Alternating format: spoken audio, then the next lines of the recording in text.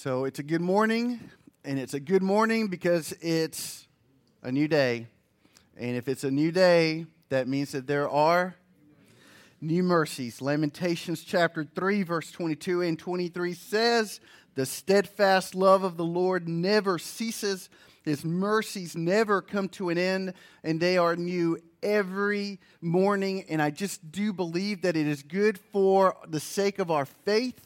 It's good for the sake of our joy to be reminded that our God is the God of new mercies and that He has promised to provide us with new mercies each and every day. He has promised to provide that which we need each and every day, and He's promised to provide that which is in our best interest each and every day. Now, here's the thing real quick about new mercies. They don't always look the way that we want the new mercies to look. Some new mercies do come to us in the form of trials. Some new mercies do come to us in the form of tribulation and hardship and tough seasons. And we need to remember that those new mercies, though they're difficult, are still a good thing. They're good for us because God uses those difficulties, the hardships, to do a work in us. He uses the trial in order to forge our faith in Him, to make it stronger. He uses the trials in order to help us to develop an empathy toward other people. So these are good things. So when we go through a tough time, just remember that it will pass. It might pass like a kidney stone, but it will pass. You may be screaming and asking for medicine and all kinds of relief, but it will pass sooner or later, one way or the other. And just remember that if you're going through one of those kidney stone kind of new mercy moments in your life, that nothing is wasted in the hands of God. Every tear, every trial, He somehow uses it in this incredible way for our good. As we sang a while ago, that God works all things for the good for those who love Him. So just know, if you're going through a hardship, it is a new mercy. And speaking of hardships and gnashing of teeth, today we're talking about parenting. Okay. Isn't that hard? Okay, all right. Don't leave me out to dry like that as if that's not funny or something. All right, so open up your Bible to the book of Deuteronomy. We're in the Old Testament. It's the fifth book of the Bible, book of Deuteronomy. We're going to be in Deuteronomy chapter 6. And today we are wrapping up this little series that we call Home. We've been talking about what it means to have a good home, and how can we go about improving our home. And we've looked at this from a lot of different viewpoints. So not just our household home, but we've talked about our community. So we talked about how Anthem Church and Anthemers, how we're supposed to help make our community a better home for the people who live around us. When we talked about God as home, He invites us to make Him our dwelling place, our refuge, our sanctuary, our fortress. God says to us, make me your home. And that's a good thing given how difficult and hard the world can be. We've talked about church as home. This is our home church. This is to be a family. God has crewed us up together as brothers and sisters in Christ to help each other, support each other, love each other, be there for one another. That's a good thing. We all need a good church home. Last week, we turned our attention to what we consider home proper, like our household, right? So we talked about marriage last week, and today it is embarrassing for me to talk about it because all of you clearly, obviously, are masters of it, but we're talking about parenting today. And so here's what I know about my personal experience with this. I was living my life. I was doing my own thing, and all of a sudden, out of nowhere, I found myself in the delivery room. Theoretically, I had a concept of the idea or the notion that I would find myself in a delivery room because I knew that Jamie was pregnant. And we had been to Lamaze class, says. Those are awful. But anyway, I knew that I would find myself in there, and I don't know if it's just the dude in me, but it never really occurred to me, what's that going to be like? When's it going to happen? It was just this ethereal, nebulous possibility. Well, next thing I know, I'm in a delivery room, and I tell you, as a guy, I don't know, I guess maybe women think about this a lot more than we do, but it is jarring. Nothing could have prepared me for that moment. So there I am. It's hard to see someone that you love, your wife, in that much pain and in that much discomfort. And I know that I never cry, but I did find myself tearing up and crying in the delivery room because I genuinely felt so bad for her. Like the awfulness of, like, I know now why they call it labor. Like, it's so hard, the pain of it. And I was trying to encourage her through, like, in between, like, my snots and cries and weeping and the sucks. You can make it. You can do it, right? Like, I'm trying to encourage her. And finally, around hour 20, that God thing happened in Jamie where the mom gene turned on. And let me tell you, if you know Jamie, and she's running Slice today, very meek, demure, quiet, unassuming. Y'all know Jamie, right? When that thing clicked on, she literally said, "This baby is coming out now." And I took a step backwards, and she went to work. She went to work, and it was amazing. I sat down, like, "You go, girl."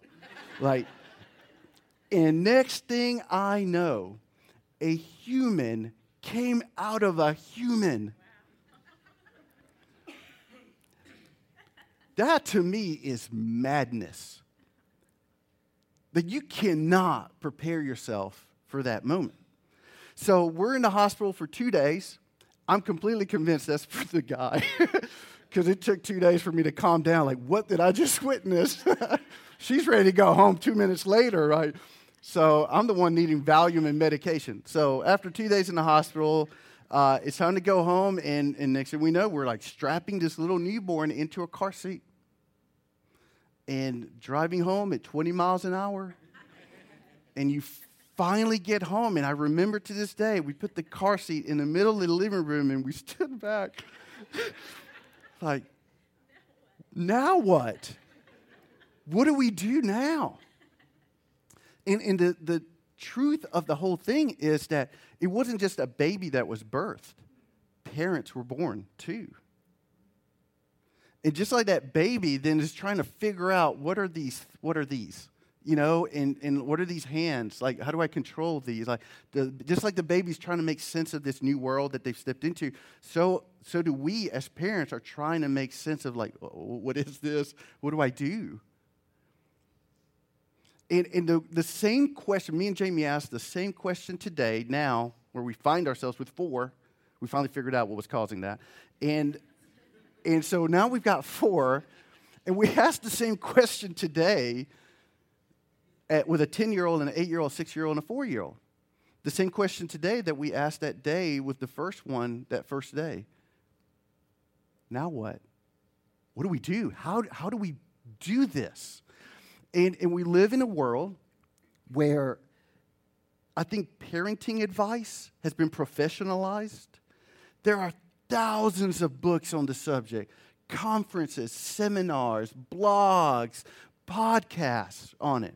Some of it is a little bit helpful. A lot of it, I think it only causes us guilt and shame because we haven't mastered some parenting technique or some parenting philosophy. And so, if you don't do this, you're going to damage your kid forever. So, like, it causes some fear and trepidation. And then the rest of the parenting advice is really no different than diet advice.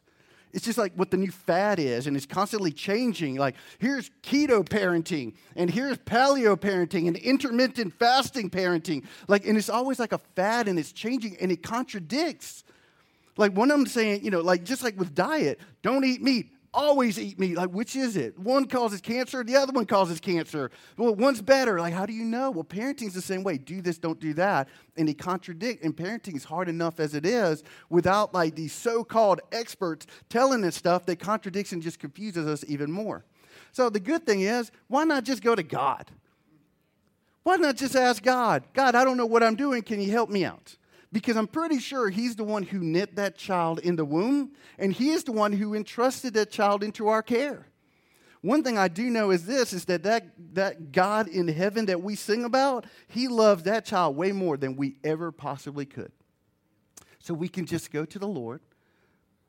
Lord, just help me. And we go to God for good advice in order for us to become or grow into or grow as good parents. And so I'm just going to just say this off the get-go. If you walk out with only one thing, just walk out with this. Good parenting is simply striving to raise a love-filled, faith-filled, hope-filled follower of Jesus. Striving to the best of your ability to help that little one grow and become a follower of Jesus. Now, ultimately, you have no control whether they do or not, because the individual will make up their own mind, okay? But as parents, a good parenting is simply trying our best to do all that we can to help them to grow as a follower of Jesus. So, with that, in Deuteronomy chapter 6, I'm going to read verses 4 through 9. They're going to be on the screen, so just look there. Starting in verse 4. It says, "Hear, O Israel, the Lord our God, the Lord is one. You shall love the Lord your God with all of your heart and with all of your soul and with all of your might.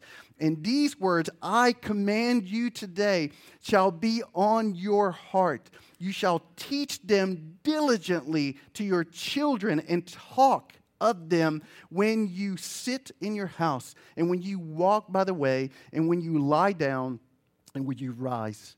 You shall bind them as a sign on your hand, and they shall be as frontlets between your eyes. You shall write them on the doorposts of your house and on your gate." So we, as parents, whether you have natural parents and have given birth, or whether you've adopted, or whether you foster, this applies even to grandparents and helping to raise, grandchildren. We've been given a great stewardship. We have been instructed by God to instruct these little ones. And we should do so with the greatest of urgency. Because I'm pretty sure of one thing. I believe that the children are the future. And we should teach them well and let them lead the way. Those are just words that I live by.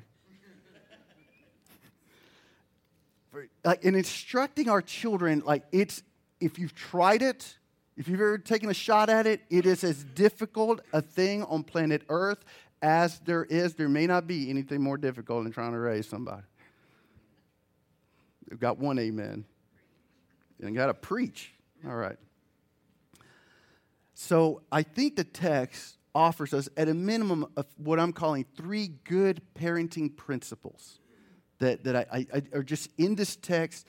And I hope that today will just help us to grow as good parents. I don't know if we could ever be good parents, but we could at least take some steps into growing into good parents. So here are 3 good parenting principles. Number 1, good parenting begins with good theology. Good parenting begins with right doctrine, with right personal belief and conviction about what is in fact true. It begins with good theology. And that's where this text that I just read, that's actually where it begins. It begins with good theology. In verse 4 makes one of the most profound statements that there is in the entire Bible about who God is. It says, the Lord is one. The Lord is one. So Moses wrote these words. Moses wrote these words and addressed them to the Israelites at a time where the entire world was polytheistic. So all the people and all the nations and everyone believed in multiple, numerous, all sorts of gods. So in ancient Egypt, they worshipped Ra, who was the sun, the god of the sun. And they worshipped Osiris, who was the god of the dead. And they worshipped Bastet, who was the god of cats, or demons, as I would call them. And so people back then believed, I'm sorry if you're a cat person. All right, so people believed in all kinds of gods, and that these gods individually exercise a certain oversight or dominion over a very specific aspect of life. So there was a god of fertility, there was a god of cattle, there was a god of the moon, there was a god of the weather. There were all sorts of gods. So here in verse 4, Moses presents something that is categorically different than the world had ever known. God revealed himself to Moses, and so Moses knew the truth. And so here he explicitly makes this statement, because Moses knew one thing. There aren't many gods in charge of different things. There is one God who's in charge of all things. That's what the Lord is one means in the text. There is one and only one true living God. He is the creator who created everything out of nothing. He is the ultimate authority, the only authority in this world. So life and death are under his dominion. Night and day are under his dominion. Heaven, earth, and everything in hell as well is under the dominion and the authority of God. It all belongs to him. All power, every ounce of it, everything belongs to God. He is the King of glory. Everything that he decrees, because God is enthroned, everything that he decrees, everything that he says is a divine fiat. It is spoken, and that which he says, wants, desires, his will, does take place, and nothing can stop it. Ultimate power, ultimate glory, ultimate dominion, and he does it all with wisdom and in kindness. Because he's not a tyrant. He's not a bully or a dictator, like totalitarian in a negative sense. He's all-powerful God over everything, sovereign ruler, but he does everything with kindness and gentleness and with grace. That is who God is. The Lord is one. Everything is under him, and he does everything one way, in holiness, with wisdom, love, compassion, with justice. The one God over everything does everything one way. The Lord is one. So good theology begins with us knowing that there is one God and only one God, and that he is good. That's good theology. Good theology begins with us embracing that everything that we want that is good and right comes from his hand and his hand only. Good theology begins with us believing in him, the one and only God who's over everything, placing our faith in him and casting our life into his hands. That's good theology. To do anything other than to fully believe in the one God and place our faith in the one God and trust in the one God, to do anything other than that is to follow false gods. Gods who don't listen to us because they can't, because they're not real and they don't have ears. To do anything than trust the one and only God is to be disappointed because we're following false gods who can't satisfy us because they're not real. They can only disappoint us because they're not real. So to do anything other than to fully walk in follow the one and only God is to just pursue falsehood, to pursue lies, to court hopelessness. All hope and all joy and all peace is found in the one and only God. So if I'm not going to God for those things, anywhere or anything else that I try to find those things, I'm going to find the opposite. So either I'm courting God, my relationship with him, like seeking him, or I'm literally courting hopelessness and despair and darkness. The Lord is one. Think of it this way. The Lord is one-stop shopping. He is the one that we go to for everything that we need. He is the one that we go to for everything that is good and right. The Lord is one. And I love my kids, my 4. I love them. Man, I want them to know good theology. I don't want them to follow false theology, false gods, or false hope. That's in their worst interest. I want what's in their best interest. Trust the Lord. Know Him. Follow Him. Go to Him. Like, I want them to know that. But for my kids to know that, I got to teach them that. Well, how can I teach them that if I haven't learned that? How can I teach them that if I don't believe that? If I haven't accepted that? If I haven't grown in it and live it out? So the first question to all the parents in the room is, what do you believe? What's your confession? Do you confess that the Lord is one?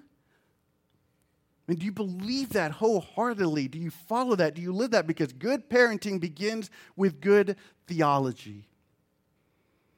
So we always need to be growing in this. So it's always a good thing, find a church. Like if it's Anthem Church, folks, whoever preaches, whether it's me or Brent or John or Perry or Shannon or whomever ever preaches, we preach the gospel. We preach the Bible. We don't preach conjecture or opinion or perspective. No, we preach what God's Word says. So if Anthem's your church, praise God, you're at a church that preaches the gospel. If this is in your church, find one where it is preached. But just be a part of a church where that is central and it's a central point to the life, because we all need to be growing in right theology. Be in a Bible study group. So we call them A-teams. We got a men's group, a women's group, some co-ed groups. We got youth group. Like there's something supernatural that happens when people are together in a room and they open up God's Word and they start reading and they start asking questions. It's amazing. Dare I say that that's really where we grow the most? Is in that kind of setting. It's so helpful. So do that. Read your Bible on your own. If you don't have one, stop by the info table and grab one of these, and that's our free gift to you because we want everyone to have a copy of God's Word. And then go to YouVersion, youversion.com, and you can access it through our website. It says Bible Reading Plan on our website, and there's Bible reading plans. So where do I begin? How do I read the Bible? And it just guides you, and just follow that. And if that's too impersonal, come and ask me, and I'll say, all right, well, let's start in James. Or, it doesn't really matter, right? It's just God's Word. On top of that, I would recommend certain books to everyone. So there's a recommended reading list on the screen. I will put this on Facebook this week. I'll make sure it's on our website. It'll be in the newsletter. If you ever get through this list of books, come to me. I got another list of books for you. It'll take you a while to get through these, but these are good scholars and teachers and pastors that just God uses and are teachers to not just a church, but the church. So get some of these readings and learn and grow. Don't just rely on what Granny taught you 30 years ago. We're always forgetting, so we always need to be learning. So, good parenting begins with good theology.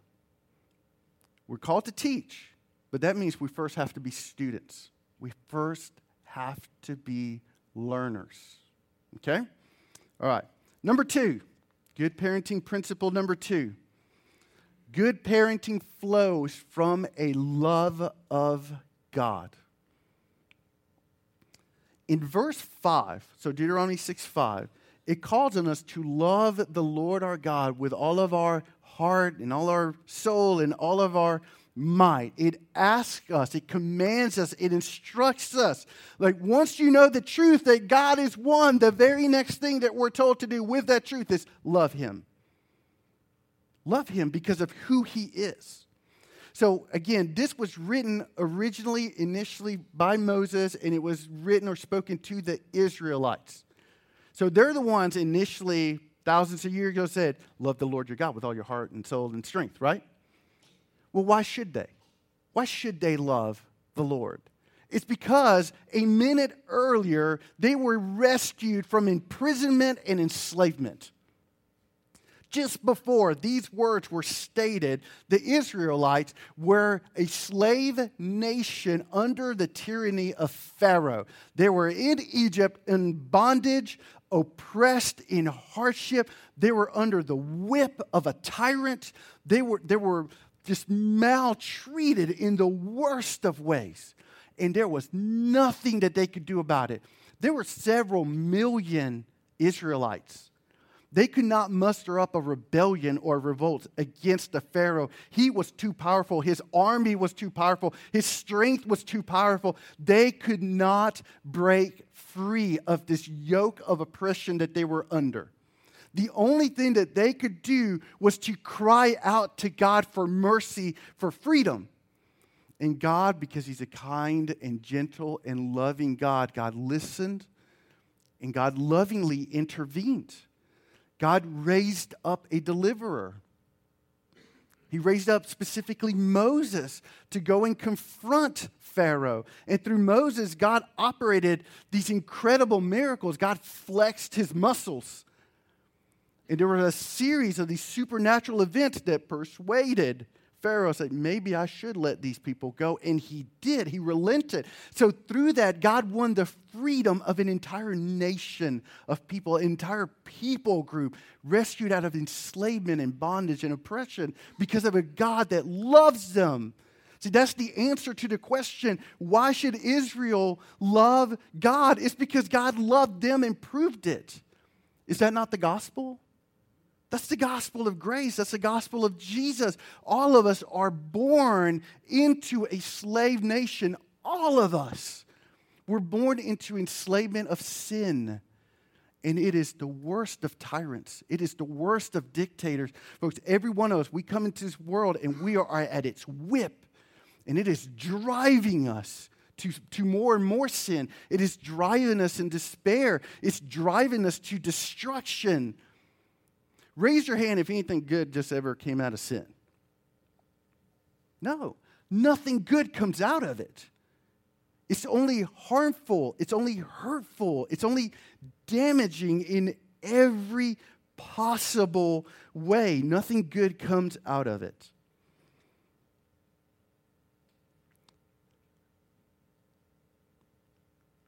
Yeah, I don't think I can do this. But I got to make the point. So just a few days ago, my college roommate died. Lived with him for 2.5 years. I was in his wedding. I was the only non-family at his wedding years ago. John struggled. He was highly troubled for a long time. Battled alcohol. Lost sense of who he was. Very smart guy when I met him. Ambition. Went into sales. The best salesman you would ever want to meet. Talented. Lost it all. Lost his family. His wife. His children. Lost it all. Struggled. And for years. And I tried to share Jesus with him.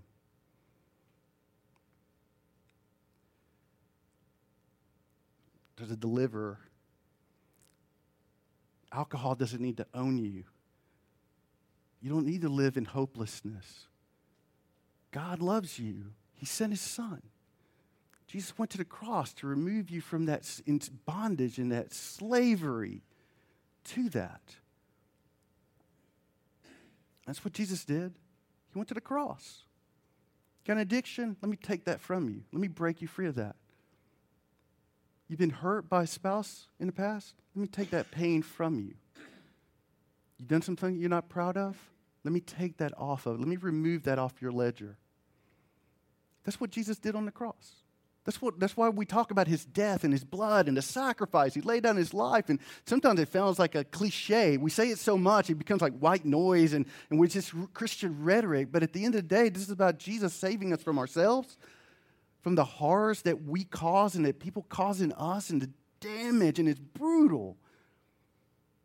And unfortunately, my friend, for whatever reason, he just wouldn't step into the love of God. He wouldn't step into grace. He just, for whatever reason, chose not to, and he drank himself to death.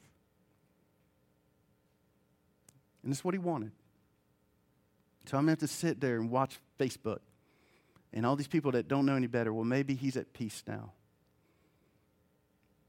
No.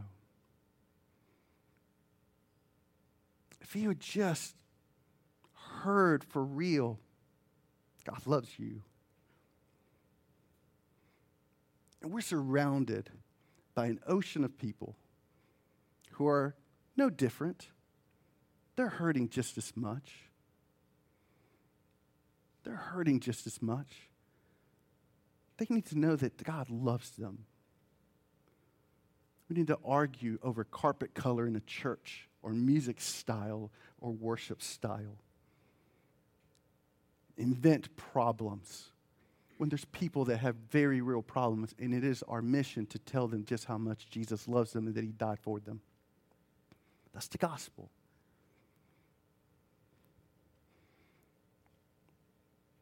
And so I got to ask everyone in this room, because I can never make any assumptions. I don't know who you are or what brought you here, what your past is.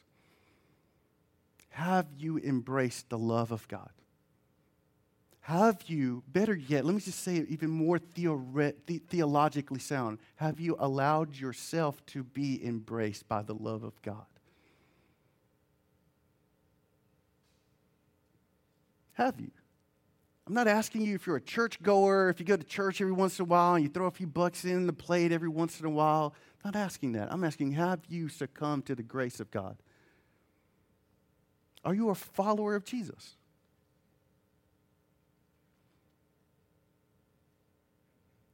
It's because God loves us that we should love him with all our heart, with all our mind and soul and strength and our body and everything that is in us, because he gave everything for us.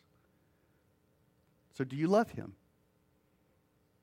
Can you say, I love you, Lord. I love you, Jesus. Can you say that? We're to lead our kids to love the Lord with all their hearts. How can we possibly begin to do that if we ourselves don't love the Lord with all of our heart? Good parenting flows from a love of God, a love of the Lord. And that battle for our kids begins within us as parents. Number 3, good parenting shepherds the child's heart. Shepherds the child's heart.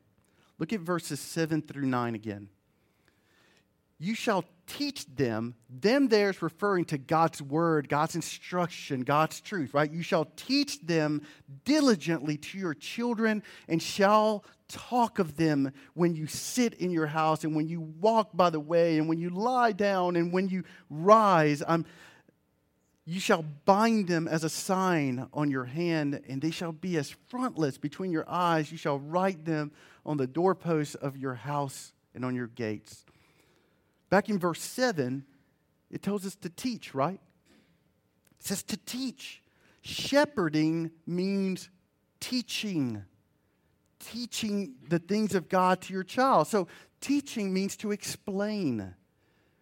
It means to help someone to understand. To understand. Much parenting simply focuses on the what. In essence, 2 times 2 is what? 4, right? Most of our parenting is just that. And while as parents, we should be focusing on the what. Well, let me say it this way. Our parenting should always teach the what, but we should focus on the why. It's not just enough to say 2 times 2 is 4. That's the what. Why is 2 times 2 4? That's way more important. That's empowering if they know the actual reason why. It's easy and tempting for us to spend all of our time just on the what, on behavior and behavior modification. Do this, don't do that. That's wrong, that's bad. Don't do as I do as I say. Folks, good parenting does absolutely teach the what and the when and the how and the with who. That's part of it. But what is more important is helping the child understand the why behind the what and the how and the when and the with who. The why is way more valuable. We have to spend way more time explaining rather than commanding. That's shepherding. You got to explain, not just simply command. Well-behaved children is not a worthy goal. That is not the goal, not for a good parent. Our goal cannot be behavior modification. Our goal as parents has to be heart gospel transformation. That's the goal. That's a worthy goal. So Ted Tripp, famous writer, he's president of Shepherding the Heart Ministries. He wrote this: a change in behavior that does not stem from a change in heart is not commendable. It is condemnable. It is condemnable. That's why Jesus said in Matthew 15, he rebuked the Pharisees in Matthew 15 because they paid lip service to God, but they didn't live it. It wasn't in their heart, I should say. They lived it in an external way, right? On the outside, they looked all religious, and they looked the part, and they acted a certain way, but it wasn't in their heart. They were far from the Lord. So as parents, if we spend the majority of our time parenting, if most of that time is just simply on do's and don'ts, we're guilty of raising the next generation of legalistic Pharisees. If that's all we're doing, do this, don't do that, do this, don't do that, stop that, that's wrong, that's wrong, that's wrong. All we're doing is whitewashing sinners. All we're doing is taking a gravestone that has feet on it and saying, go out into the world. So here's a common mistake. Let me illustrate here the difference. Two kids are playing. One kid has a toy. They're playing with it. And the other kid decides, you know what? That looks like a fun toy to play with. Let me grab it. And they grab it. What happens to the other kid? Man, they go nuts. They go crazy. They start crying because kid 2 took the toy from kid 1, right? So then you hear the crying, and you hear the fussing, and you hear the fighting, and you run into the room, and what do most of us ask? Who had it first? Who had it first? Who took it? You know what we're doing when we do that? We're addressing justice, perhaps, but we're not addressing the heart when we do that. If all that matters is justice, the person who had it first needs to keep it, we're not addressing what is really the behavior. I want what I want, and I don't care if anyone else wants it, and I'm going to have it because everyone should bow to me and my desires and my screaming. That's actually enabling wrong behavior, is it not? Is that not just creating Pharisees and legalists? It's like we should resist the temptation to give in to this notion that just give it back to the first one. That's easy. That's actually easy to do, but that damages the kid. What our role as parents, if we want to be good parents, the way God wants us to, we have to address the heart and expose the wrong behavior. Sit down with them, and you're going to sit there for a minute, an hour, 30 years, explaining to them why that selfishness is bad and wrong, and explaining to them why they should be motivated to be the opposite, which is humble and loving and selfless and generous with whatever it is that they have in their hand. That's hard, isn't it? That's the role of a parent. We have to confront the sinful behavior. You have to. Absolutely. Don't lie. Tell the truth. You have to expose the sin, but you have to do it in a way that helps them to understand why it's a sin and why the alternative is better. And folks, that is so much work. So, I mean, it's easier to just beat your head against a brick wall, right? It's hard work, and here's the truth that I want everyone to understand this morning. Parenting, which takes the path of least resistance, puts your child on the path of most destruction. Path of least resistance as a parent. Do this, do this, do this, don't do that, don't do that. Command, command, command. That's the easy thing to do. I can bribe my kid to do something. I can fear-monger my kid to do something or not do something. I can manipulate them. I can shame them. Folks, it is easy to address behavior and to correct it or modify it. It's really easy. That's the path of least resistance. That puts my child on the path of most destruction, however. All I'm doing is raising a Pharisee, a legalist, a tomb with feet. What our kids need are parents who actually love them, roll up their sleeves, and teach the why. And the why is the gospel of Jesus Christ, the love of God. Stop lying. Here's why. Because God loves you. Because Jesus died for you. He's not going to love you any less because of that lie. He's not going to love you more because you told the truth. But God loves you so much, shouldn't you want to do what he asked you to do? Teach the why. Our kids need gospel transformation, not behavior modification. They need parents who point them to Christ. Point them to Christ. Point them to Christ. That's loving. That's shepherding. Shepherding means teaching, and it also requires a consistent lifestyle. And you see this in verse 7. Teach them diligently.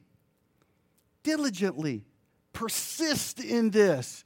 Be faithful in this. Be consistent in this. Don't give up. Be diligent. Be diligent. Be diligent to teach your children. Always talk about the things of God. Always talk about the truth of God. Talk about the grace of God, who God is and who Jesus is and what Jesus did for us. Always be talking about it all the time, anywhere. At home, outside at home, go to the grocery store, going on vacation, at vacation. Always is an opportunity. Morning, when you get up, nighttime is what the scriptures say. Like all the time. Like everything is an opportunity to talk about the Lord. In verse 8, it says to bind his word on our hands and on like in between our eyes. Doesn't mean to get a tattoo. I mean, you can if you want to, but it doesn't mean to tattoo scripture on you. Verse 9 says to write God's word like literally on your house. It doesn't mean to take paint and shellac Deuteronomy 6 on the side of your house. I mean, you can if you want to. Nothing wrong with that. But the point of it here is that you imprint God's word into your life, on your life, in your home, and into your family. Anyone can tat up a verse. Anyone can put a frame on the wall that says Psalm 27. Actually, bringing it into your heart and trying to administer that into the hearts of your children, that's where it's at. That's what matters. Shepherding is not a task. Parenting is not a task. It is a lifestyle that demands consistency. All day, every day, all the time, wherever you are. You hear an ambulance? Hey, kids, let's pray for whoever that ambulance is going to rescue. Starts raining. Oh, man, I was going to go outside and play. You know what? God made the animals too, and they need water too, and God is giving them some water right now. I don't want broccoli. God made the broccoli. And that's what he gave our family. Let's be appreciative for what God has given us. Everything is an opportunity. Everything is an opportunity. Consistency is key. So, this is 5th year, maybe 6th year, coaching soccer. 4, 5, and 6-year-olds, which doesn't really qualify as soccer. I'm like the Bill Belichick of Andrews soccer. It's Bill Belichick in football. He has his culture that he drives in. Next man up, do your job, kind of a thing. I have my soccer culture on my team. It really only comes down to one thing. There's really, honestly, only one thing that I teach those little ones. Keep your eye on the ball. And so this is everything that I say. I tell the kids from the first practice, this is the most important thing on the field. This is the most important thing on the field. This is it. Keep your eye on the ball. Keep your eye on the ball. Where's the ball? I spend all of practice, and we've got 13 on our team, 11 are anthemers, and the parents here will testify to this. I spend the entire practice and the entire game yelling, where's the ball? Where's the ball? See, they're saying it, right? They knew it. Where's the ball? Where's the ball? Keep your eye on the ball. Keep your eye on the ball. Don't face the ball. Face the ball. Don't turn your back to the ball. Don't turn. The entire game is that. That's all I do. Now, I could, just because, I could spend the entire time drilling them how to kick a ball. Especially a 4-year-old, they don't know. Instinct is to kick it with your toe. Well, that's incorrect form. You don't kick a ball with your toe. So I could drill them on how to do it. We do it like a 1%, really. I mean, I don't really even give instruction on how. We may pass it, kick it. I don't spend time on drilling fundamentals, the right way to kick a ball. I don't do that. I could spend the entire time yelling at them, telling them what not to do. Isabel, stop doing cartwheels. Lincoln, get off the net. Stop hanging on the net. Eve, quit digging the hole. Digging a hole in the middle of the field. Ivy, stop running off the field. And technically, I would be correct in telling them not to do those things. Because those things are not conducive to soccer. But I do, on the field at least, the harder, the better, the more necessary work. Teaching them, keep your eye on the ball. Because I know this, if those kids will keep their eye on the ball, everything else will take care of itself. It just will. That's parenting. That's shepherding. Little Susie, Junior, whoever your kid is, the most important thing in life is Jesus. The most important thing is Jesus. Keep your eye on Jesus. Don't turn your back on Jesus. Keep facing Jesus. Where's Jesus at? Where's Jesus? Where's Jesus? Look at Jesus. Find him. Find him. Seek him. Search him out. That's parenting. That's shepherding. Because there's this war that is raging for the hearts and minds and souls of our kids. And to quote Ted Tripp again, he wrote this, life is a classroom. It truly is. Teaching and learning are in process 24 hours a day. Here's the danger. In the absence of biblical formative instruction, secular formative instructors take over. The point is that your kids are always watching and your kids are always learning. And if we don't step into our God-given role to instruct their hearts in the right way, the world will. And everything that the world has to say is destructive and damning and detrimental. We have to fight for our kids. We have to fight for their hearts and for their minds. Now, that falls primarily on the individual parent to do that. But praise God that we don't have to do that by ourselves. Not all of it anyway.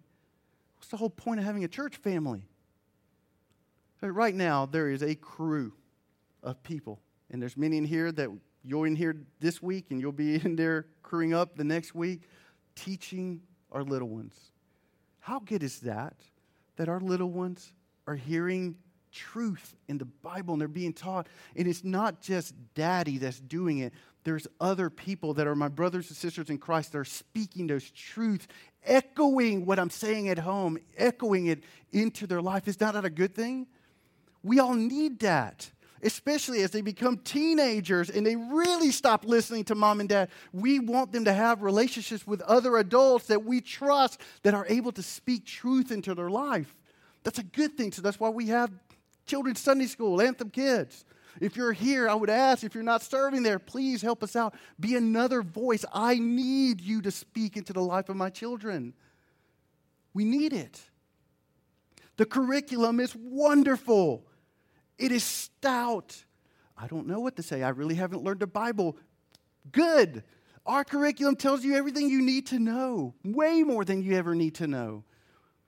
Our curriculum goes through the Bible once every 4 years. So if you start teaching Sunday school, you'll go through the Bible. If you've never done it before, in 4 years, you would have completed the entire Bible in a Bible study way, helping to teach other kids. I don't know what it says in the book of so-and-so. That's okay. You just need to stay one lesson ahead of the kids. On our website, under the ministries tab, under the children's tab, click on Connecting Church and Home. We talk about this often. There's a little resource. It is, you click on it, and you get to see a summary of the lesson that your kid gets on Sunday, and there's like prayer points, and I think sometimes a few other things. So use it as an opportunity to invest into the life of your kid and reinforce the very lesson that they hear on Sunday.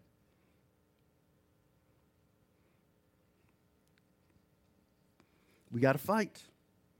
All right. Good parenting means striving to raise love-filled, faith-filled, hope-filled followers of Jesus. Good parenting is what leadership is. Leadership is making followers of Jesus.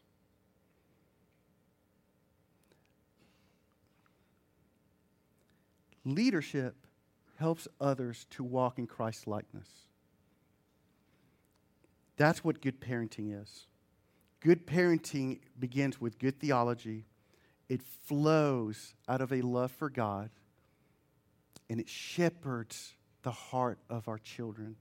There's one thing about shepherds that's interesting. They always smell like their sheep. You need to be living with your kids so closely that you smell like them.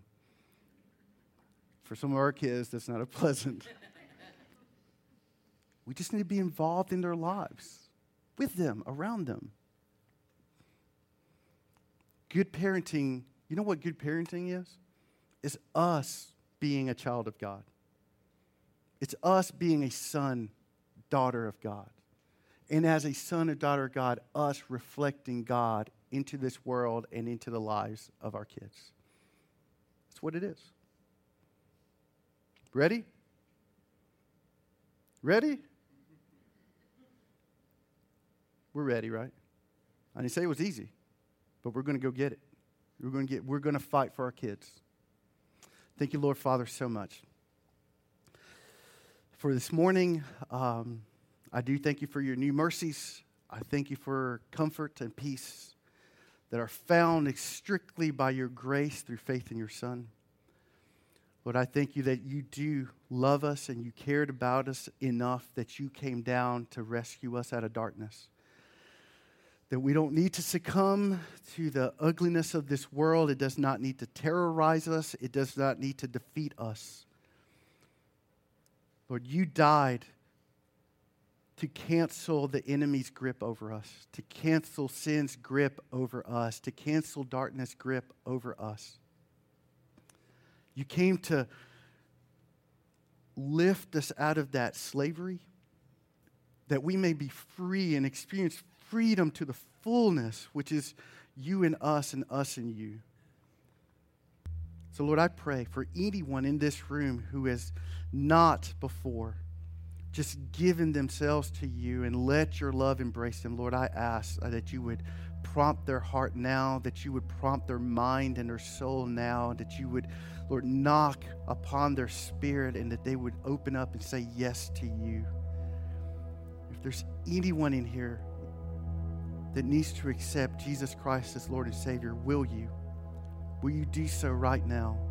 Say, Lord, forgive me of my sin. I confess it. I've been running. I've been rebelling. But I believe now. I believe in your Son. I believe you love me. I believe. I give my life. I follow you. I repent for my sin. I turn my life over into your hands. Lord, is that you this morning? For the rest of us, Lord, especially since this message is on parenting, Lord, I pray that we would take steps daily, weekly, monthly to grow as good parents. That we would devote our lives consistently and diligently to teach and instruct our kids, not to browbeat, not to guilt, not to manipulate, but for their good in such a way that it helps to nurture them toward Christ. Lord, I pray for our children, that they all would say yes to you, that all of their names would be written in your book, Lord, and from an early age, and that we would be astonished and shocked as they get into their teen years and adult years and move out into this world, Lord. May they leave us in the dust for how you use them, for how you move your kingdom forward in them and through them, Lord. May we marvel at the work that you do in our kids and through them in this world. Lord, may we not just raise kids who graduated college and get a good job, Lord. That's fine, but may we raise kids who know you, who live for you.